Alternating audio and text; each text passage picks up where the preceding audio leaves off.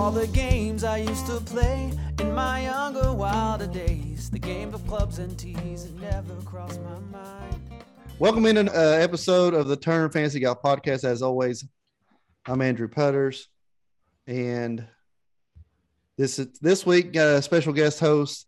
You know him as the Model Maniac from the Rust Belt of the United States of America, teleporting in from South Africa, Byron, newest member of rotoballer.com. Byron, how you doing, babe? Oh, I'm doing beautifully, buddy. I'm loving life, loving being part of the golf scene, riding some good momentum, having got some good vibes on my side. Finally got to bust out the cash t-shirt for the second time this year, both for Cam Smith. So lots of fun stuff going on. Lots of fun stuff. Absolutely. And it's finally great to meet you. I saw I saw your some of your model stuff you've been putting out on Twitter a few weeks back, and then the next thing I know, you've been added on the Rotoballer team, and I was like, man, I'm excited. The site's growing, our little golf community is growing within, and I think we're putting out some good stuff. So Rotoballer.com has been with us since the beginning of this show. Go there and use the promo code Maniac to sign up for the PGA Premium. What's the article that you write? What's it pertain? It's called Breaking 100 with a $, and it's pretty much taking your $100 or whatever amount you want to attribute to that $100 value, and how you break it down into outrights, first round leaders, and a few placing bets of top 20 bets or top 40 bets, and then I have like one random fun bet that I do at the end called a farewell fiver.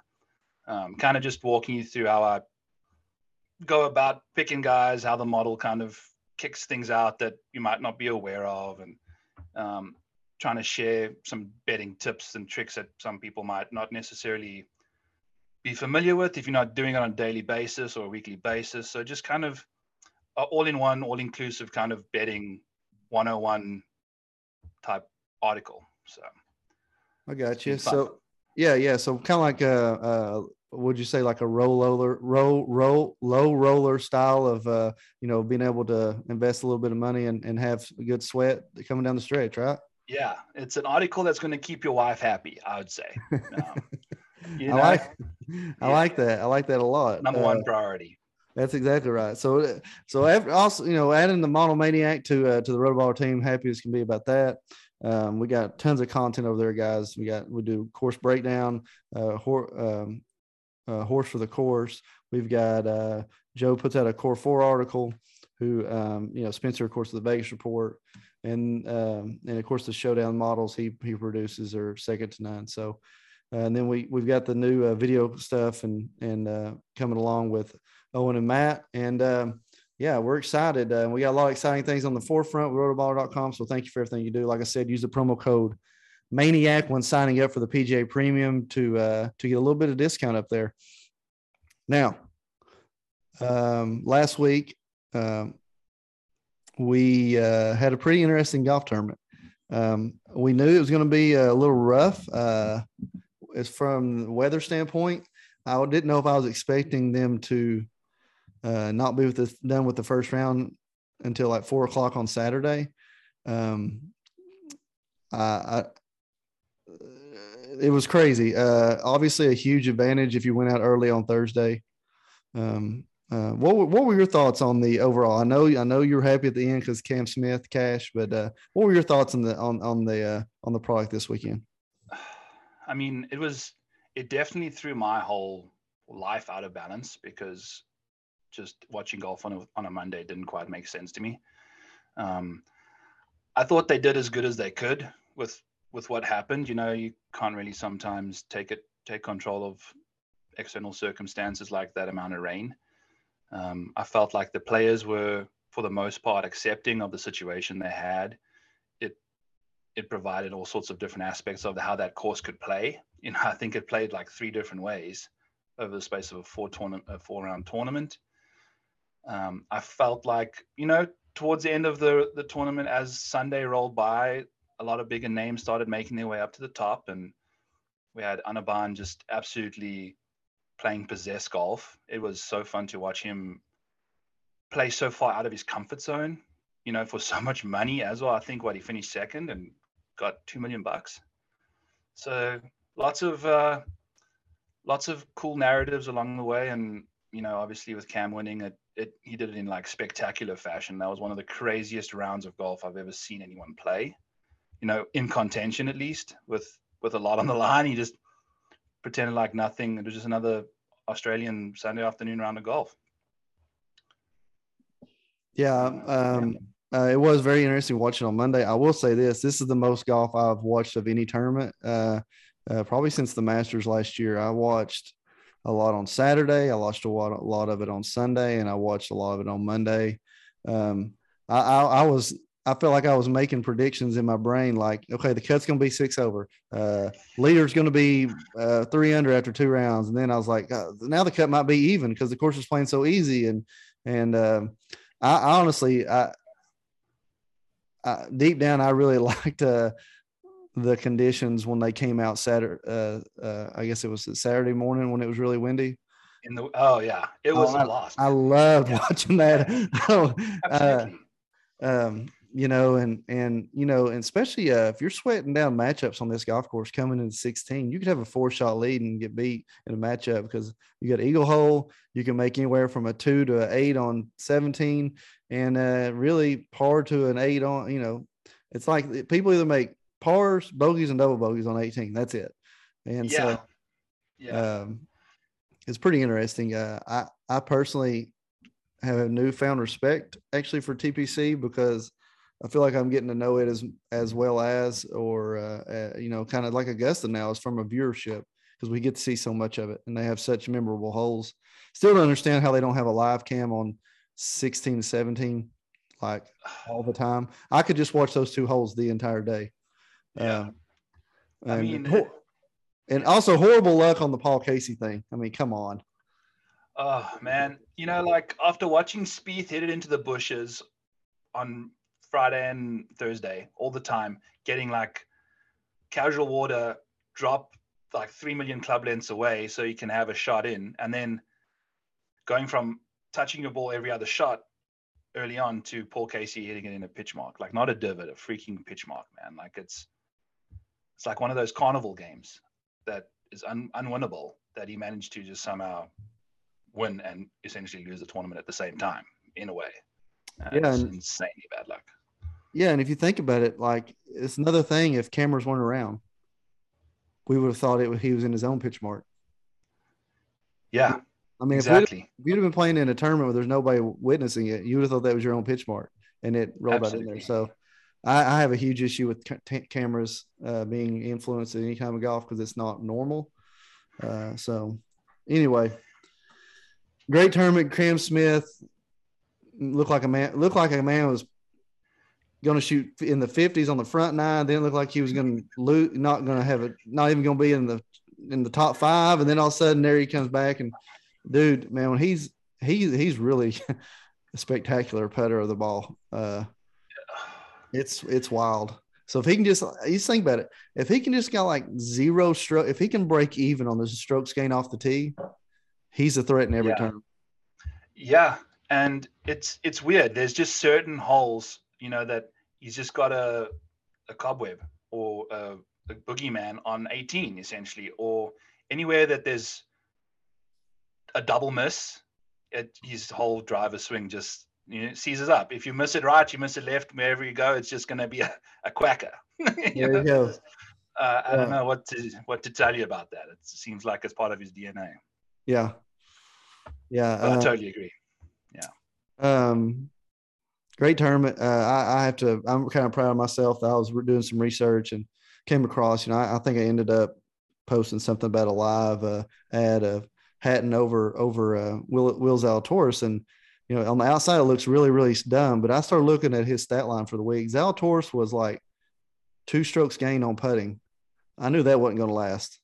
And Hatton's a grinder. And I was like, this is like one of the easiest things I've ever seen in my life. And so I was real proud of myself for spotting that and pulling that out, calling that shot. So, man, it was fun watching it though. Like I said, the course familiarity of the tournament is great. To me, it's, it's right up there with the Masters on familiarity every year in, year out. and you don't have a lot of golf tournaments that are, that are on the forefront. I mean, I started watching at 7:45 every morning. So it was a good, fun tournament. Let's move on. This week, Valspar Championship. This is usually like a pretty good field, a decent field anyway. Been around since 2000. It's actually had 2 cancellations. It's had several different names. Had 2 cancellations. It actually was canceled for September 11th. It was in that, and then also the obvious 2020 COVID-19. If you look at past winners here at the Valspar Championship, you're going to see a lot of, for the most part, there's always going to be, the exception to every rule, but you see a lot of very, very good ball strikers win this tournament over time. You're going to see ball strikers in contention in this tournament, very much like actually last week at the TBC. This tournament's played in Pearl Harbor, Florida, at the Innisbrook Resort Copperhead course. 7,340 yards, par 71. Decently fast, a little faster than average greens on a 12 on the Stimpmeter.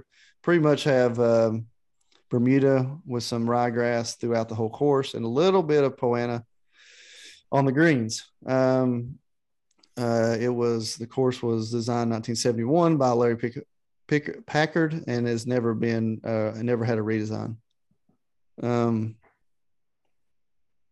So I don't know if you know anything about this course or if you want to touch on anything about that. The only thing I will say is that I've noticed on this tournament a lot, Bermuda putters have a huge advantage on this green if you're pulling up any models. Absolutely. And, I'm obviously a big fan of the models. So I, switched out. I think last week I had just putting in general because nobody seemed to know what the hell the greens were that they were putting on. But this week, Bermuda, absolutely all for it. And there's some obvious guys that stick out, when you're looking at the Bermuda putting. So it'll be interesting to see how they do, especially with the recent form a few of them have coming into this week. Yeah. So, I don't know what's the style of green you grew up on. Was it a Bermuda green? If I'm being 100% honest with you, I think it was bent. Bent. Okay. I didn't know. Greens, but also I had to look this up just recently because I don't know. We just putted on them, right? I didn't really care what grass it was. Like, all right, we show up a golf course, you go. But definitely on the coast, I think you get to the grainier greens, which probably were a bit more Bermuda-y than what we had in the high felt. So. Yeah, growing up for us in Tennessee, it was exclusively bent, and in the last 20 years, probably, I feel like there's been a huge move to the Bermuda just for the consistency year round that they can have on it with the heat. And, because nothing will get a superintendent fired faster than losing a green. So if you keep, when it's hot, that's when the biggest risk is. So, and I feel like Bermuda is kind of an equalizer on the putting green. I mean, if you look at the past champions at this tournament, let me pull it right back up, look at past champions. There's somebody, Paul Casey's won here twice, not necessarily known for being a great putter. Your man, Charles Schwartzel, the countryman, have won here in 16. Obviously not known for a great putter. Of course, Jordan Spieth, is that the year that he holed it out from the bunker and did the high five and all that through the rake, I think, 2015? I feel like it is, but I don't know for sure. John Sinden, not known for being a great putter. You can go on down, but, it's mainly ball striker year in, year out is going to be competing on this course. So I feel like Bermuda is an equalizer. Yeah, no, I don't have much more to say about that than what you just mentioned on the Bermuda side, at least. Gotcha. So let's get into the DraftKings slate a little bit here. I'll just start off at the top, man. Dustin Johnson finished with a 63 at the TPC. He's got my attention now. Xander Schauffele, Colin Morikawa, Victor Hovland, JT. JT seems to be firing on all cylinders now, possibly. If we can excuse maybe a few mishaps, big numbers. What's your thoughts there on those 5 guys? Would you green light any of them or red light any of them? I have the 3. I have Colin, Victor, and JT as my 3 the three I'd pick over the five, and then I would list those three as Colin, JT, and Victor. I'm all in on Colin. I feel like this course is like tailor-made for him. Accuracy off the tee. Just he's got a very similar blueprint to JT and Victor with the ball striking side of things. All three of those guys are probably on a day the best iron player the tour has, depending on how they're firing. And they both all good off the tee, but Colin is just the most accurate. And I think that's going to be a slight difference maker for me. JT obviously can chip lights out, struggles with the putter. Victor, good with the putter, sometimes struggles with the chipping. I feel Colin fits just right in between there, where doesn't necessarily have really bad chipping days, but the putter is obviously, it's either the best in the field too or the worst. I agree, and it is a touch concern for me. Colin and Xander, neither one have ever teed it up here. I agree with your take, and I actually thought that JT had better finishes in the Valspar than he's had. I agree. Colin is just. I wonder, just got a bad draw at the TPC, right? Is that what we're thinking? Yeah, and I watched him play over in Abu Dhabi, and when the wind blows, it's not. He got so lucky in that the British Open that it wasn't windy. Yeah. I don't think he's a wind guy. I don't think he can deal with it. He's too precise. He's too dialed in with the numbers. That I don't think he's got that raw. Yeah, he don't have that. He's like ball striking. So you're right. He's dialed in. He's trying to hit it 163 yards to the number, and you got some guys are like, man, if I hit this, half as high, I can hit it just as far with one more club, and I just might blow his brain up. So I like that. Yeah. So no win. We're looking at Colin Montgomery here. I agree with that. I like that. I do like Vic Hovland on this course. He's been in contention, just right there last 2 weeks, man. I easily could have won both of them. Yeah, absolutely. It was so fun.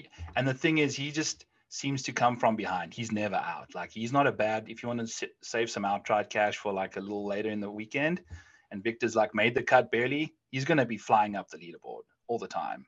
Yeah. And, the only reason I got him third is because of an ownership. It looks like he's going to be, super high owned out of those three guys. But, there's really not a lot that distinguishes them other than, the off the tee stuff I mentioned. Yeah. Yeah, I agree. Moving on down to the 9K. This is probably has a chance of being the highest owned guy in the field. Louis O. Then you got T. Hatton, Lowry, Burns. Mark it down. Paul Casey withdrew this morning. Brooks Koepka, Answer, Kokrak, Fleetwood, Fitzpatrick. A lot of win equity here in this range. And I think you're going to see some – if people choose to bypass the top range, you can see some high percentage owned guys probably going to actually – all their ownership is going to jump up quite a bit. So with the withdrawal of Casey, I see. So crazy enough, the guy that actually ranks the highest in this range for me is even ahead of Paul Casey was Shane Lowry in my model. And I'm not a Shane Lowry fan. He's also predicted to be 17, 18% owned now. Yeah. No, I mean, this range to me is just a disaster. It's just, you just see on my spreadsheet, I've got these bright red little boxes for ownership on all these guys. I think everyone's going to be skipping up on the top there. And Louis is an interesting play because, he's got great history or whatever. But I saw him on the 18th tee box yesterday, and he was doing the neck thing, after shooting +4 or whatever he shot. He's always a risk factor, right? With the neck, it's a thing, and at 20%, it's wow, it's risky, and I can see how it makes sense, but yeah. Also, he's just. I've got zero interest in Louis Oosthuizen at 9,900 when he's going to be 20% owned. Just to be honest with you, 0%. I totally agree with you on that, and I love Shane Lowry as well. But also, if he's going to be owned to the moon, I'm going to skip on him. The only person I'm happy eating a lot of ownership on is Sam Burns. And it's just because I had him underneath those three guys I mentioned at the top. He's like Yeah. the fourth guy that I have. So I really like him. Great course history, obviously. Bermuda putting, he can light it up. Right? Yeah, defending champion as well. The only thing that really concerns me about Sam is, and this is just I always look for reasons not to play people, right? So this is why I say this. You look at his graph of how he's his statistics, and over the last, I have two different graphs, a 24 round and a 50 round. And the 24 round is right up here, and it's starting to creep back down. That's probably because of how poorly he hit it in his last two rounds in the TPC. I felt like he played really well the round 1.5 through 2.5, if that makes sense, of the TPC. And it was the other way those last 27 holes. So that would be the only concern I have with that. My favorite player in this range is a guy that I've been high on the last 3 weeks, and I think he's a bulldog, and he's had a chance at backdooring the last 2 tournaments. Terrell Hatton. He is going to be wildly underowned into his value, I believe, against this range, and that's my dude this week. I love him. He's over the last 24 rounds, he's leading the field in putting, man. So he's vibing in that department. It's going to need, keep the putter cooking. Under-owned. He's a good long iron player. He does well in those Dubai courses because I think you don't hit a lot of wedges around there. It's 7 irons up. I really like that about him. Personally, I've lost a lot of money betting on Tyrrell in the past, so I don't like to bet on him. But in the DFS world, at under 10% ownership, I think he's definitely got. If he can keep his brain in his head, I think he'll be okay. I still show Fitzpatrick kind of peaking, but I also see that he possibly is going to be 14 to 8%, 18% owned as well, and I've got no love about that either. Yeah, he would be the next guy outside of Tyrrell after Sam as well that I would go to. But there's no one else in this range that everyone that's under-owned is rightfully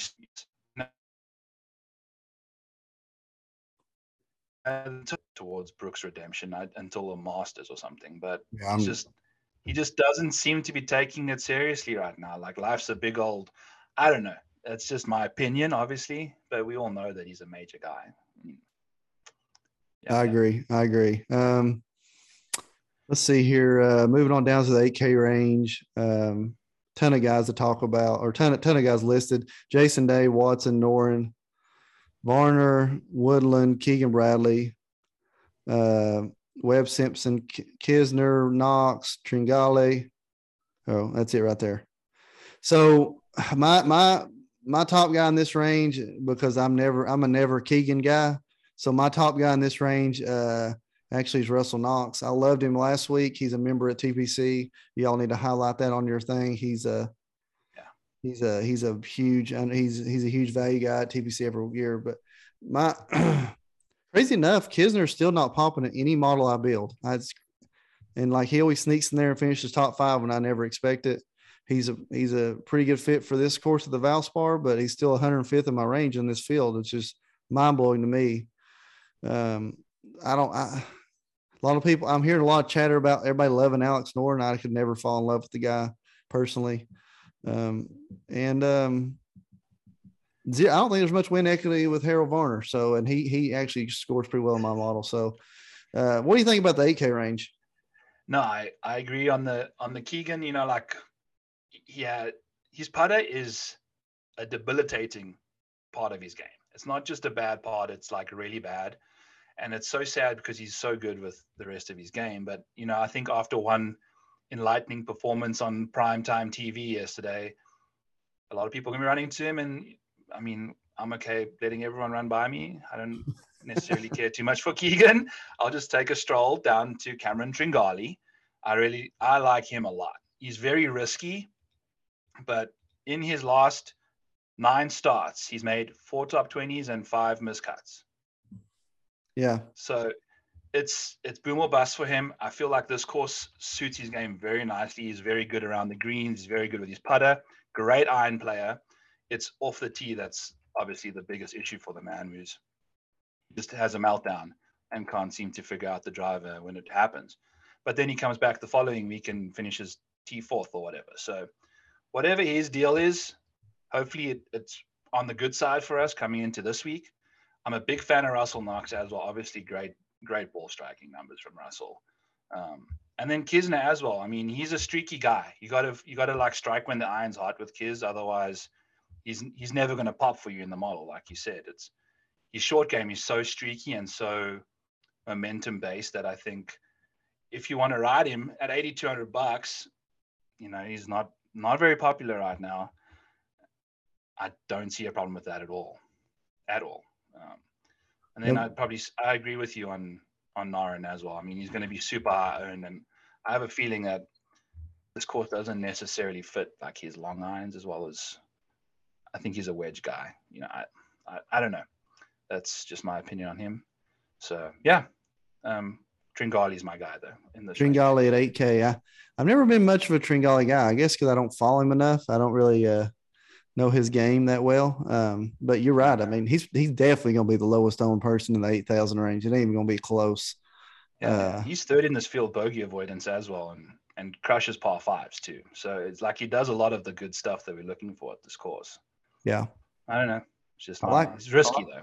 I like it though. We're big on trying to be a chameleon like plays. That's how you really you do well in the GPP world. So 7K range, always too many players to name off. So we just kind of go through and highlight a few that we like.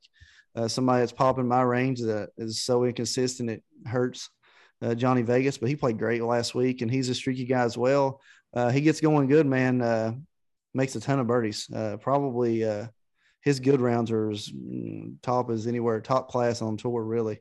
Hits the driver a long ways and very straight, puts it well. Just everything in between is very inconsistent. Bogey avoidance, though, number one guy on my model, bogey avoidance, Mito Pereira. And he's about 2-1 on top 40. So on FanDuel, that's a pretty good value there. Love that guy if you're looking something like that. Moving, that's that. Nobody else really I want to throw out namesake. I don't hate Nick Taylor. Lanto Griffin also pops off. He's going to go. There ain't nobody even talks about him ever. So those are my three guys I'm kind of looking at. And we always talk about Scott Stallings. He might be a little overpriced, but man, he had a chance to shoot 60 in that third round at TPC. And I've played a lot of golf with him, and I've seen that look in his eye whenever. Let me tell you about Scott Stallings. Yeah, I talk a lot about him on this show just because he's from my hometown, but when he is hot, he one putts every green, and his not necessarily his accuracy, but his iron yardage is so dialed in.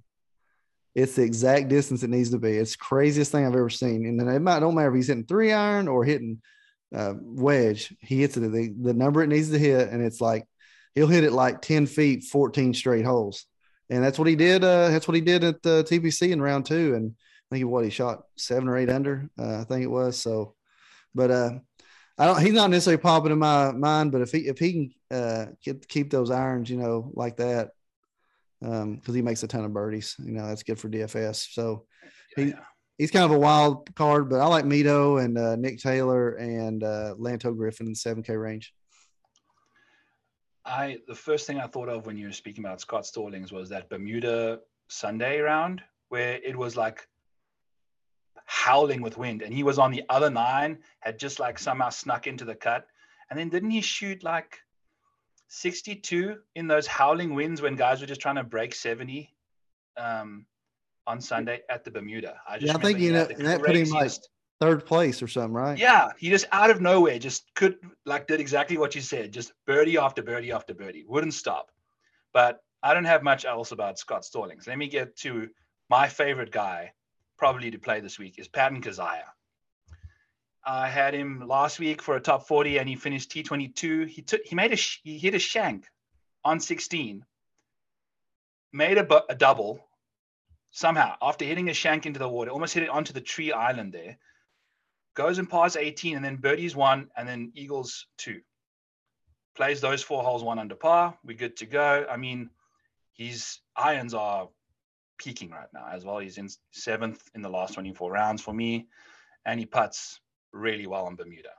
He's one of the better putters on Bermuda, and he's a really good putter in general. So I like him. I like Emiliano Grillo as well. He had a massive blow up. The wind blew his game out of business. And then I have to also mention Christian Bezuidenhout. I think his game suits this course really nicely as well. He's a really accurate driver of the ball, and his short game is between putting and around the green. He's like Louis. Both those two Saffers are just insanely good in the short game department. But Bezuidenhout at $7,900 and under 10% owned, I think he's a really safe play. He's not going to necessarily win you a lot of tournaments, but he's also going to most likely, I've got a top 20 bet on him. So I feel comfortable that he's going to do well on a course like this. So 6K range, moving on down. It's really, really not much to talk about down here this week. Not anybody we can hang our hat on. I'm trying to even find somebody I can even green light, to be honest with you. Lee Hodges had a pretty good week last week, but I mean, I'm never going to put him in there.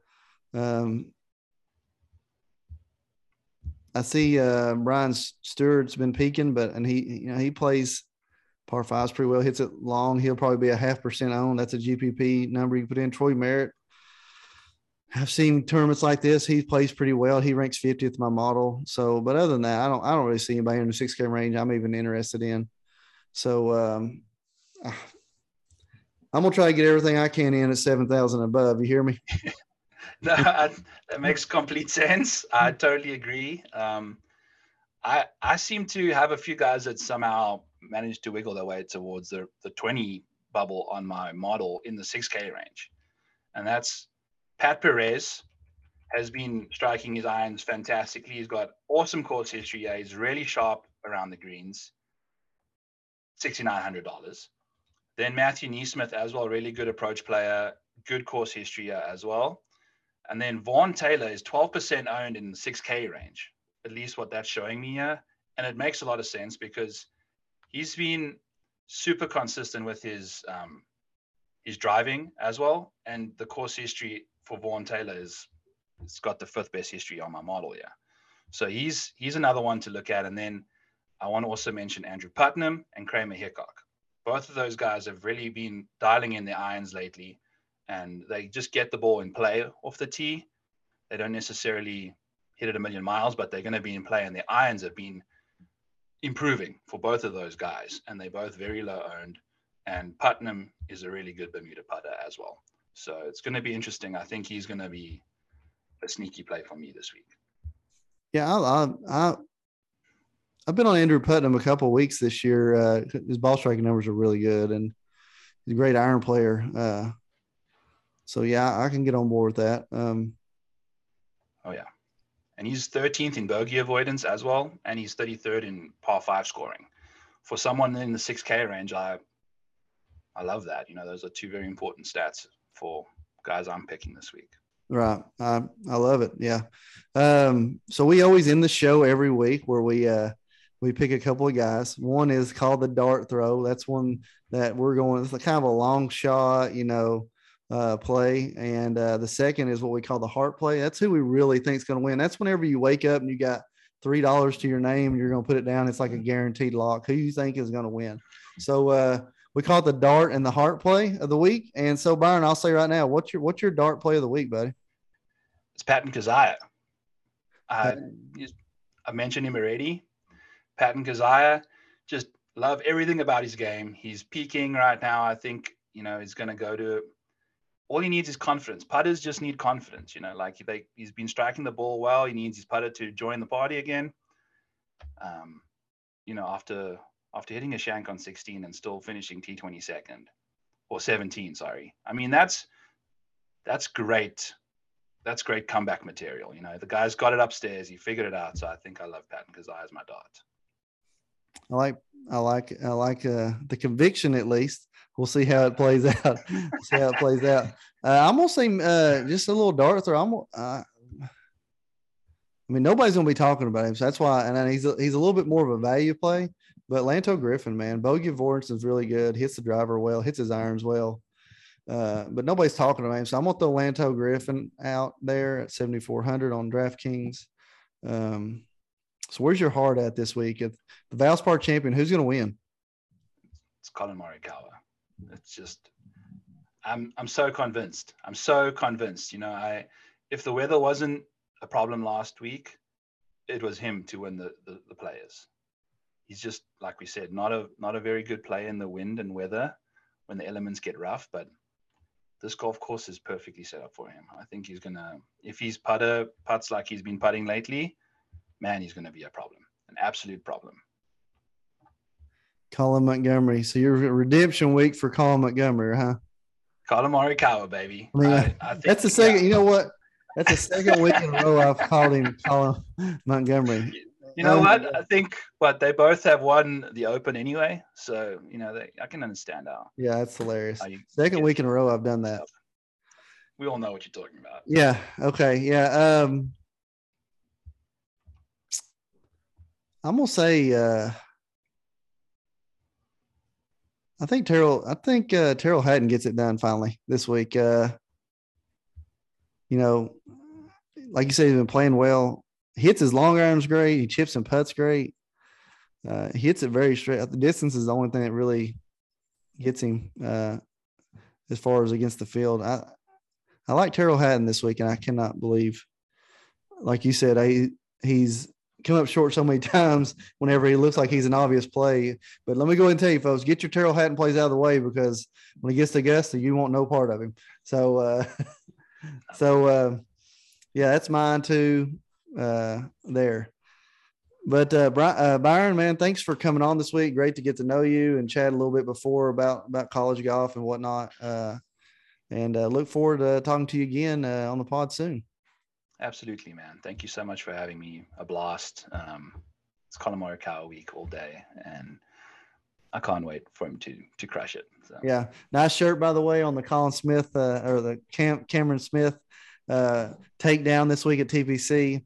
Ladies and gentlemen, I'm Andrew Purrs. This is Byron, the Model Maniac. You have listened to the Turn Fantasy Golf Podcast, brought to you by rotoballer.com. It's gonna drive